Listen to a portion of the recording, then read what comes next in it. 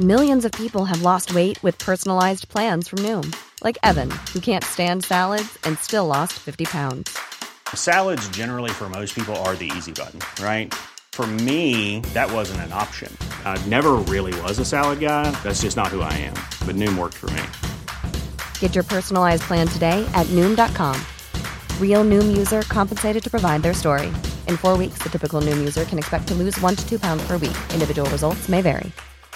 Burrow is a furniture company known for timeless design and thoughtful construction, and free shipping, and that extends to their outdoor collection. Their outdoor furniture is built to withstand the elements, featuring rust-proof stainless steel hardware, weather-ready teak, and quick-dry foam cushions.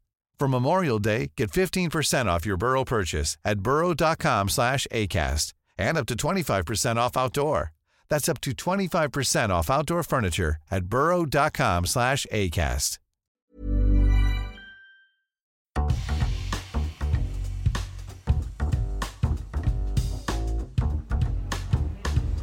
Hello and welcome to the BFI podcast. I'm Henry Barnes, recording intro and links today down in the foyer of the BFI's Stephen Street office, surrounded by people talking about film, talking about making film, and staring suspiciously at a hairy man roving amongst them with a microphone who's making a podcast about film.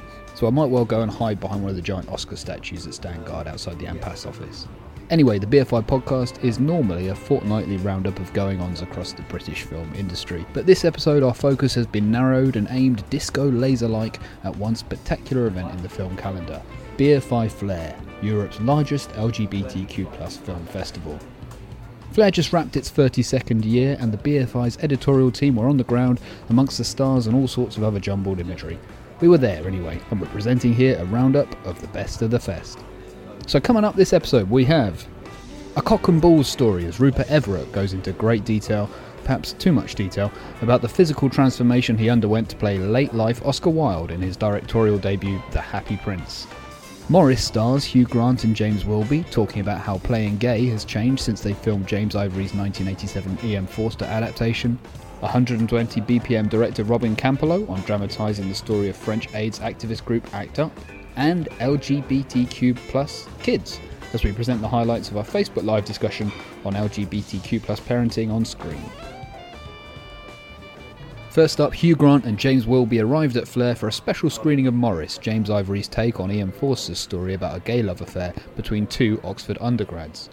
The story takes place in the early 20th century, a time when homosexual relationships were still illegal, and sees Morris, played by Wilby, pursue Clive, Grant, only to see the pair's mutual attraction spoiled by Clive's fear of being persecuted. Here's Hugh and James talking to me just before the film's Flare screening at BFI South Bank.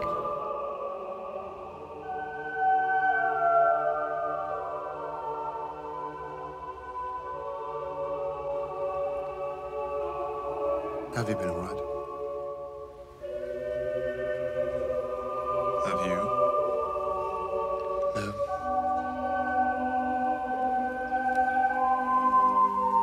You wrote that you were.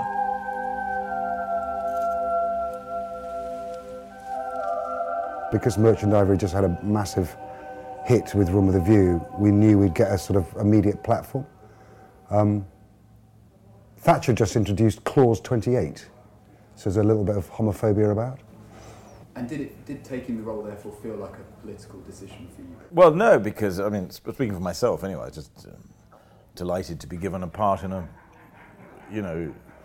classy feature film. That was the only decision. It never felt remotely political to me. As actors, you'd play anything. You'd play Hitler. You wouldn't balk at it if you felt the script was not gratuitous, and you'd do anything. That's the point. That's what we do. No, for me, the same as Hugh. It wasn't a political decision remotely. I mean, I couldn't believe I was my luck.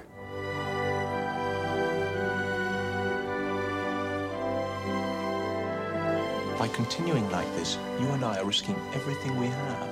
Our families, our names. I don't give a damn about name. It was quite odd shooting it because, now people are so much more open about gayness. We were shooting with quite a heavy-duty, all-male crew. I remember there's a scene where where Rupert and I, Scudder and Morris, kiss at the end of the film, and the clapper loader was in decided that he would be in stitches of laughter, and they went, no, nothing to do you guys, of course. I went, oh, yeah, really. And it clearly affected everyone subtly. Luckily, we had a French cameraman who brought a kind of Gallic sensibility to the whole proceedings. Just did a gay story, this Jeremy Thorpe thing for the BBC, and I know, there I was snogging Ben Whishaw, a.k.a. Paddington to me. And no, there was no weirdness. No. But of course, when we made Morris, James Ivory and Ishmael Merchant, who had been a couple, and were still a couple then, or maybe they'd split up. I think they'd split joined, up. split up, rejoined. It was all quite complex, their life, and then one of them was with, what's his name, Dick Robbins, who wrote the music. Who wrote the music, always did. And so there were these gay relationships around the film, but again, no one spoke about them. And certainly James Ivory never spoke about being gay, nor did Ishmael, did they? No, but interestingly, the normal writer for Merchant Ivory, Ruth Prowad Jabvala, refused to write this story and never saw the film, Jim told me, and never said a word to him about it, which is almost like your brother or your closest friend or your mother. Why did she? I think it was because of the subject matter. She thought it was wrong to be doing this film. I'm surmising, I don't know. But he was quite upset by it. Really? Because they're incredibly close. I mean, they all use, well, they're all dead apart from Jim, but they used to share this place in Claverack, which is upstate New York, and they'd all have a bedroom each, so they were a family. Well, the only happiness there is for me. There are other ways to be happy, I think what Forster very cleverly did was write a love story. I mean, two love stories, one that doesn't work and one that does. And so he treated it like that. Presumably that was his own sensibility, that he'd fallen in love. And what's the difference, really, in the scheme of things, whether you fall in love with a member of your own sex or the opposite sex? It's the same driving force that's going to push you to do things. And I think that's what I love about the film. That people come out. I've seen it so many times. Well, not for about 20 years, but I did at the time, a lot of times. And people were coming out in tears because it's a very moving ending. I hadn't realised that it was significant in terms of what it said about being gay or anything. Not as we made it, not really. But then, in subsequent years, as it came out and afterwards, so many messages from gay men or men who had been in the closet and now come out saying, "Oh, that film changed my life. It was really important to me." I had no idea we were making a film that might speak to people like that. Can I just ask finally about class and being gay? I was wondering if there was an element of being at Oxbridge, and I have no idea if this is true, that meant that kind of closed society made it slightly easier for those relationships to happen. Is there something about those rarefied environments, very closed environments, that allows that kind of love to happen, I guess? Yes, I'd say. Maybe. All those boys coming from public school, boarding school. Even more rampant there, I would say. Yeah. But again, I remember speaking for myself where I was at school. There was a kind of undercurrent, which was an all-boys school. There was a kind of an undercurrent of that going on all the time. But it wasn't. No one said, "Oh, you're gay." It was kind of all right, older boys fancied younger boys, and it was a given. Someone told me there was a famous graffiti at Eton in one of the loos that said, if you don't fancy Jeremy Thomas, you must be gay. That's pretty witty. What an ending. What an ending.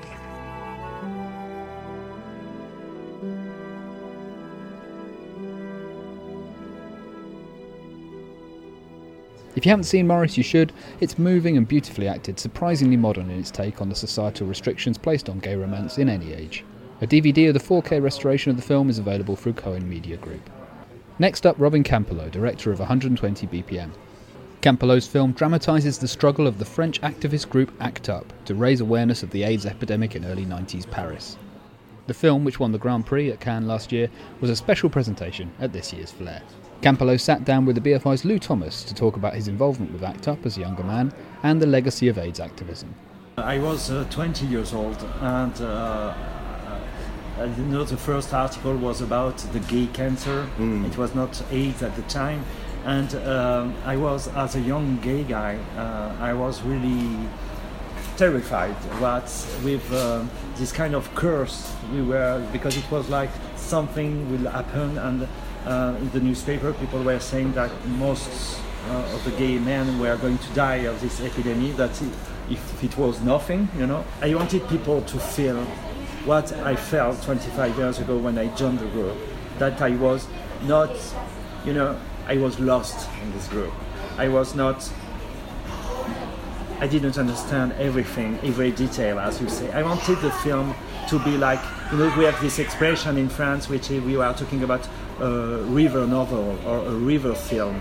That means a film with a broad cast and a lot of details, and you are kind of lost in the stream, and you go with the flow, and you don't know where you're going, and you realize that some character is very important, and he can be a protagonist, and it happens like this, you are caught in the flow. And of course that's why I wanted the image of the river and the red river at the end of the film, because it's very... Yes, you are. I wanted to be lost. I wanted my spectator to be lost in the flow as I was 25 years ago, and to show the complexity of what we were and what we were coping with. That was very important for me to have all these details. Nous vivons le sida comme une guerre invisible aux yeux des autres. Pourtant nos amis meurent, et nous ne voulons pas mourir.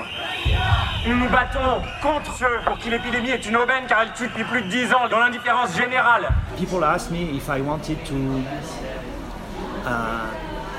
talk to the young generation and the young gay generation.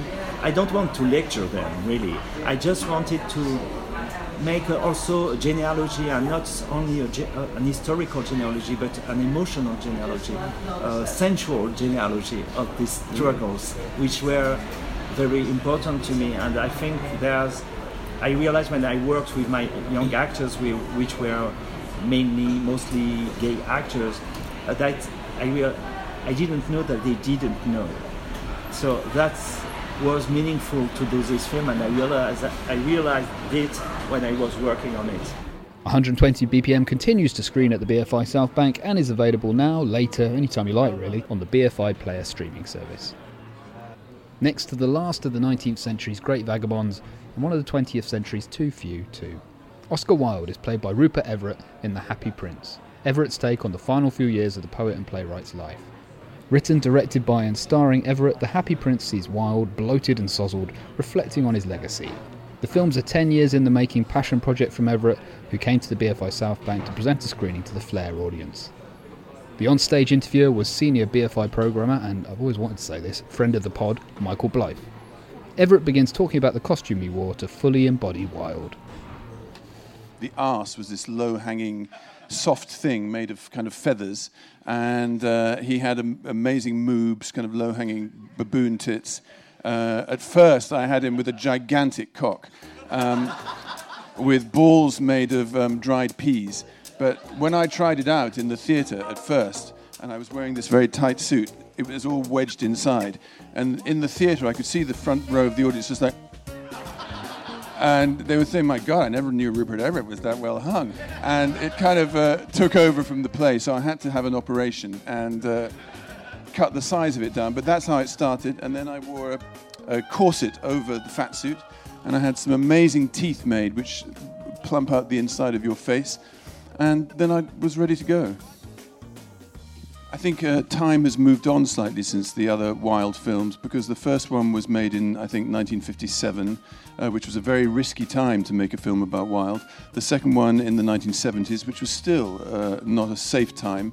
So everyone was slightly more reverential towards him. And then the latest one, which was also, I don't know, 1992, It felt a little bit too sanitized still for me. I feel the great thing about Wilde is the humanity of him and the human frailty, if you like.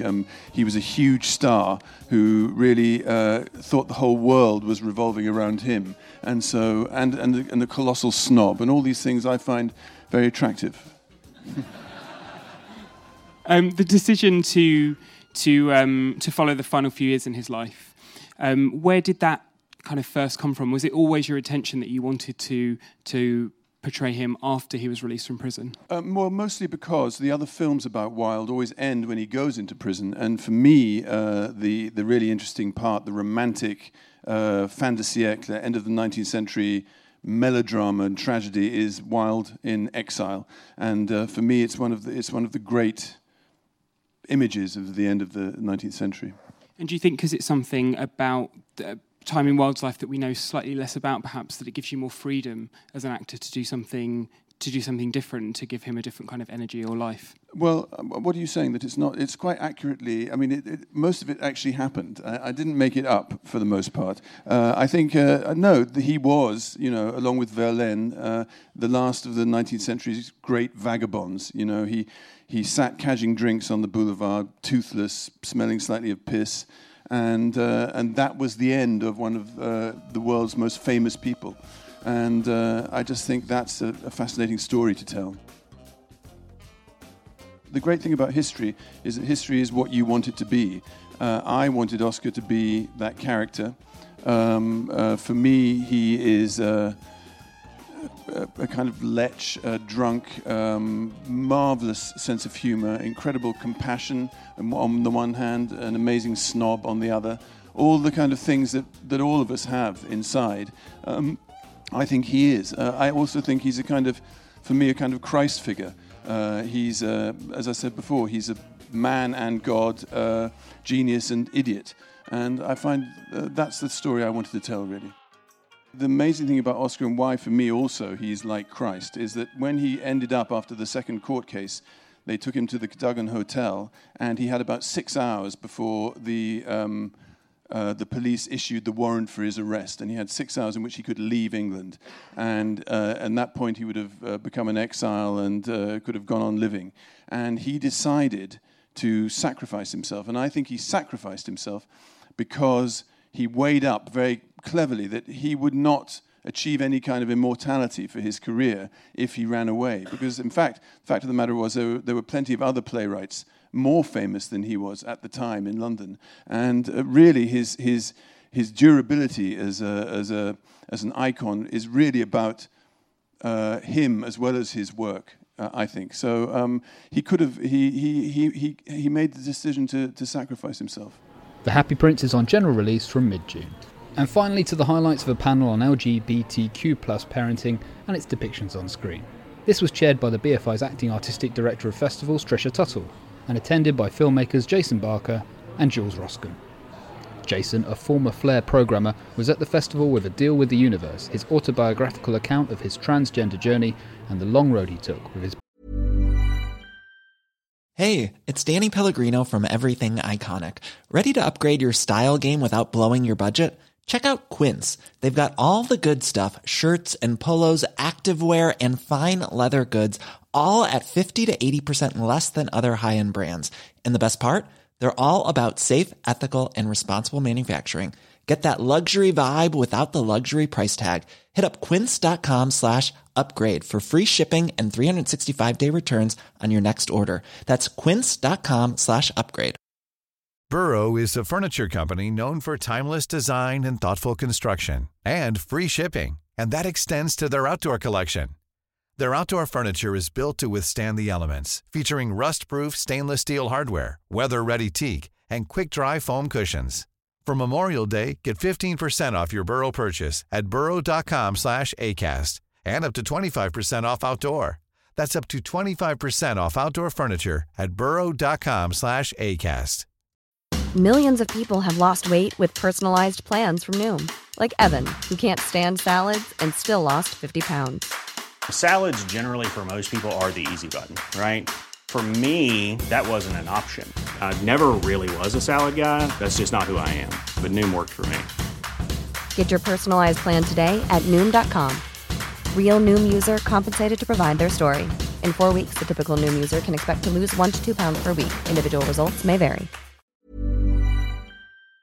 Partner Tracy is becoming pregnant with their son. Jules' film Paternal Rights is also autobiographical, documenting the filmmaker's painful but cathartic conversations with his family over the after effects of physical and sexual abuse in their lives. Here's Trisha starting off the conversation about LGBTQ+ parenting on screen. Can you guys both think back to the first representation that you remember seeing?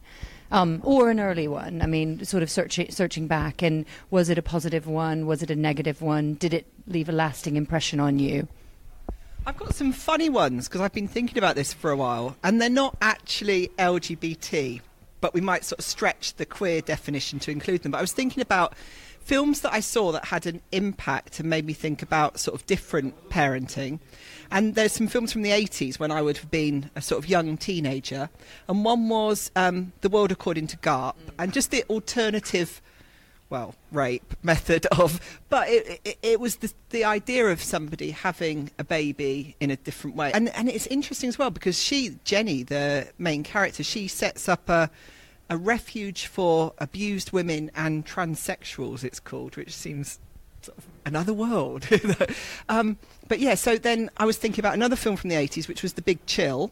And there's a character in there, and she wants a baby, and she's asking various men in the film, and they're saying no for whatever reasons. And then it ends with her and the guy, Harold, Kevin Kline, having sex so that she can have a baby. And I must have been watching, I think it was probably about 13, and I remember both those films really clear. I remember that one, particularly The Big Chill. I remember watching it probably very wide-eyed at that possibility. And can I say another one from the 80s? Please. And it's the reverse, thinking about kind of queers with parents. There's one scene that really stays in my mind, which was from Torch Song Trilogy. Arnold, darling, what do you know from raising a child? What's to know? Whenever there's a problem, I simply imagine how you would solve it. And then I do the opposite. That's what you invited me here for? To insult me and spit on your father's grave? Oh, my God! Arnold, you live your life the way you want. I put my fist in my mouth. I don't say a word. But think about the boy. I mean, he sees you living like this. Don't you think it's bound to affect him? And do you remember that? And I haven't seen it for years, but it's where the mother says to the main guy, she says something like, how dare you compare your relationship to me and your father? And it makes me gives me chills to think of it now. It's so powerful and so hideous and so... And I remember watching it. I remember watching it with my mum. And you know that thing when you're kind of watching something queer at home in the evening and you're sort of sinking down, like with the cushions around here, but you keep peeping to see what their reaction's going to be. And I remember watching my mum, and my mum was all kind of cat-lipped like this, watching it. And I thought, yeah, you agree with that, mum, you know? And I think she probably did at the time. But it was this kind of, it's really hard. How dare you compare your relationship to mine and your father's, was what it was. And I think that stuck with me in this kind of idea of, you will never be... that's something that's not for you, if you like. I've been sitting over here racking my brain trying to think of something, which obviously says something in and of itself. I don't remember early impressions of actual queer or LGBT parents, but what I remember actually is a movie I had just rewatched, which was 3 Men and a Baby. Do-do-de-o-do. Good night, sweetheart. Well, it's time to go. Do-do-de-o-do. Good night, sweetheart. Well, it's time to go. Do-do-do-do. I hate to leave you, but... And that was this sort of alternative kind of family, and then the sequel to that is also an alternative when the mother comes back into the picture and they're all 4 of them living together. Yeah, so it's in a sort of, it's a straight context, but there's a sort of alternative family that's sort of being represented. And similarly, the television show My Two Dads, which, again, they were straight, but they were 2 men who were raising a kid together, and those were really impacting.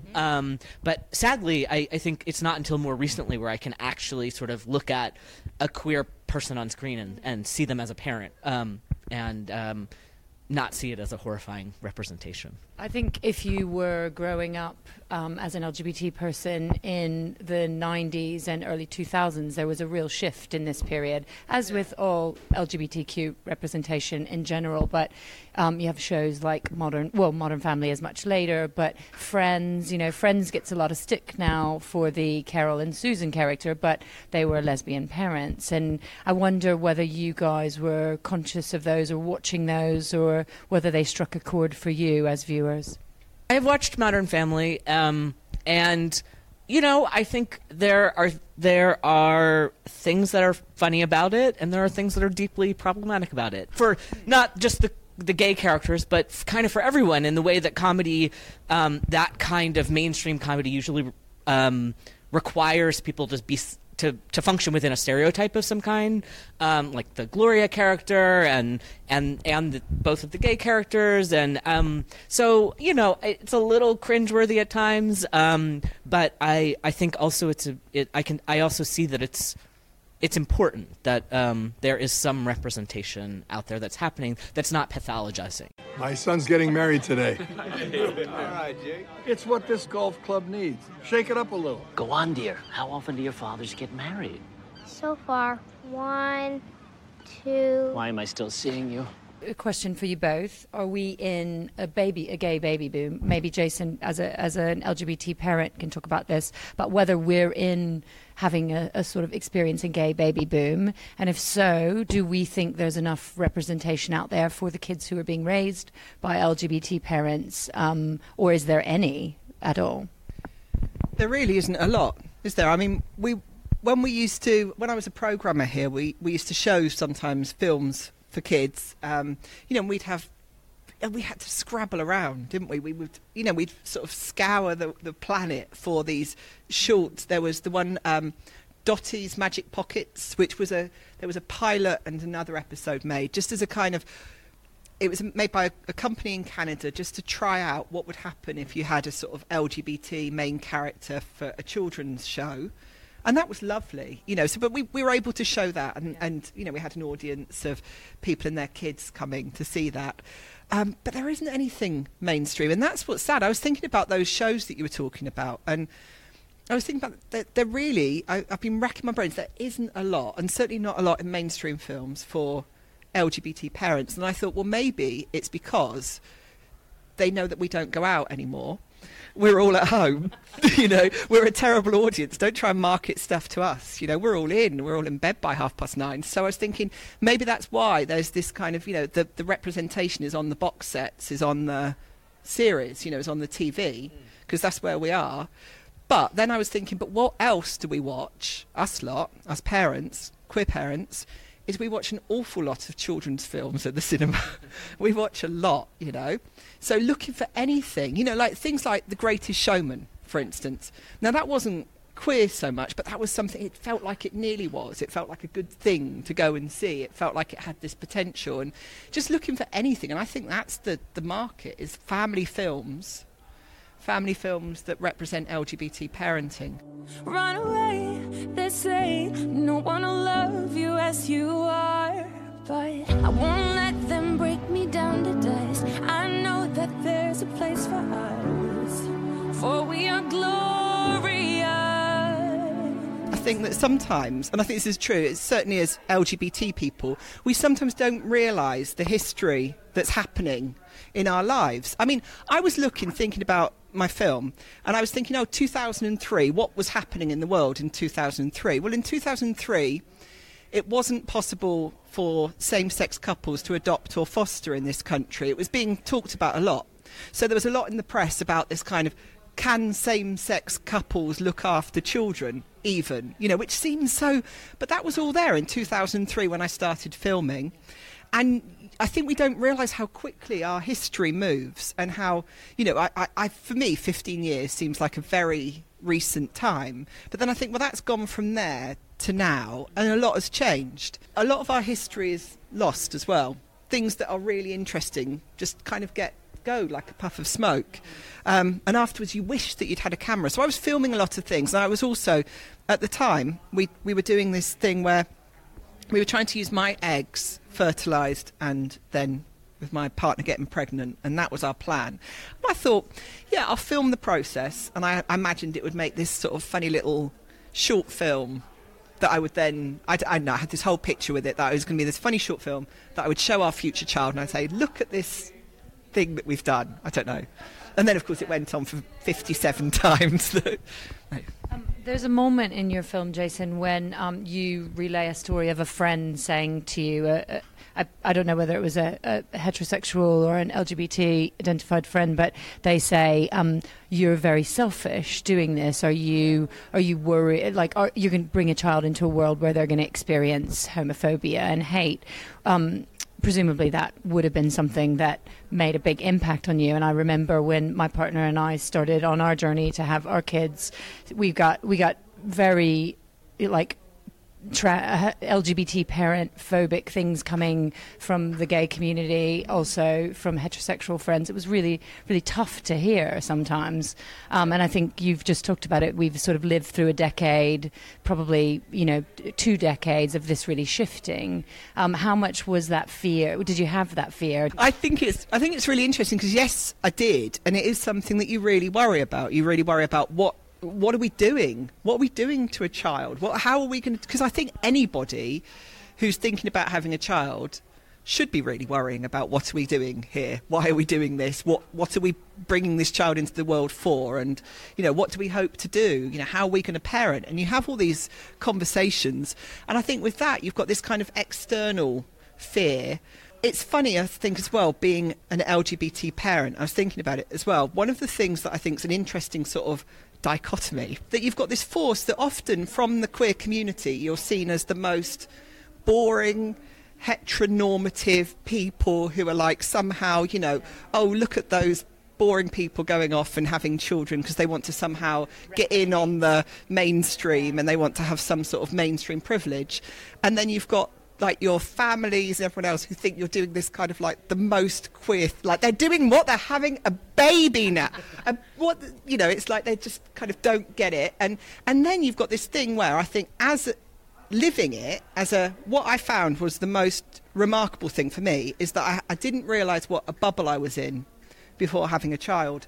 An absolute bubble of LGBT that is burst suddenly when you've suddenly got this small person and you're going to local children's centres and playgroups and you're talking to neighbours and you're chatting to the next door neighbour who's got a kid of a similar age, and suddenly you're in the park and you're meeting people, and it absolutely breaks barriers. And one of the things that I found is that after a while I just, I got a lot of attention for being kind of, hands-on dad, which I of course loved, but I did start saying, well, actually I gave birth to him and here's our story. And I just realised that people aren't fazed. It was kind of, people took it in their stride and they'd say, oh, that's really interesting. But no one was, the sky didn't fall in. I got a question for Jules, because your film, it's a very personal film. It's very exploratory from a personal perspective, but also viewing it as a parent, I found it really provoking in a really good way. It made me think a lot about parenting, and I wonder about the process of, was it 2 years that you filmed the film? That's the first part of my question. And then the second one is, what did you went into it to sort of understand your family and understand why some things had happened. What did you learn about parenting from making the film? So the film was a 4-year process. We were filming for about 2.5 years, and I think I probably learned a lot of things. I think the thing that, maybe there are 2 things that are sort of most salient. One is that there's a whole part that's not actually in the film where there's a lot of interviewing I do with my parents where I'm asking them about their childhood. And, just to sort of... and to talk about the cultural moment in which they were emerging as young people and emerging as parents in the 60s in the U.S. and the early 70s, and trying to really sort of understand how they became who they are and what were the sort of forces that influenced them, as, I think, a way to have understanding and compassion for who they became as parents. And I think the other thing that I learned is that where I think the film becomes, even though the film is about my specific family, and about specific things that happened in our family that many other people may not have experienced.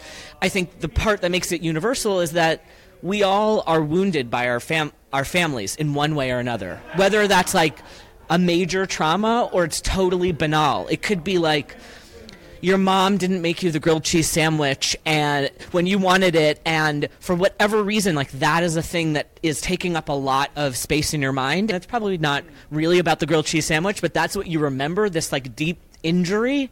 And then as an adult, you say something to your mom about it, and she's like, what are you talking? Like, she's not, there's no memory there of what happened. And even that's a double injury, right? Because you're like, here's this thing I can't let go of as an adult, and you don't even remember that it happened.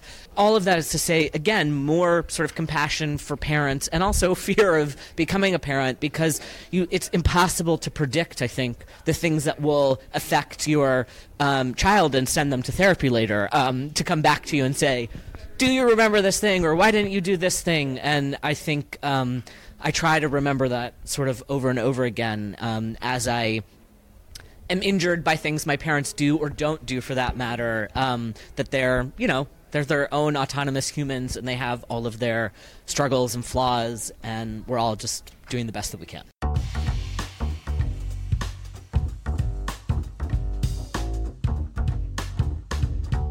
A deal with the universe, which had its world premiere at Flare, has picked up a sales deal with Altitude.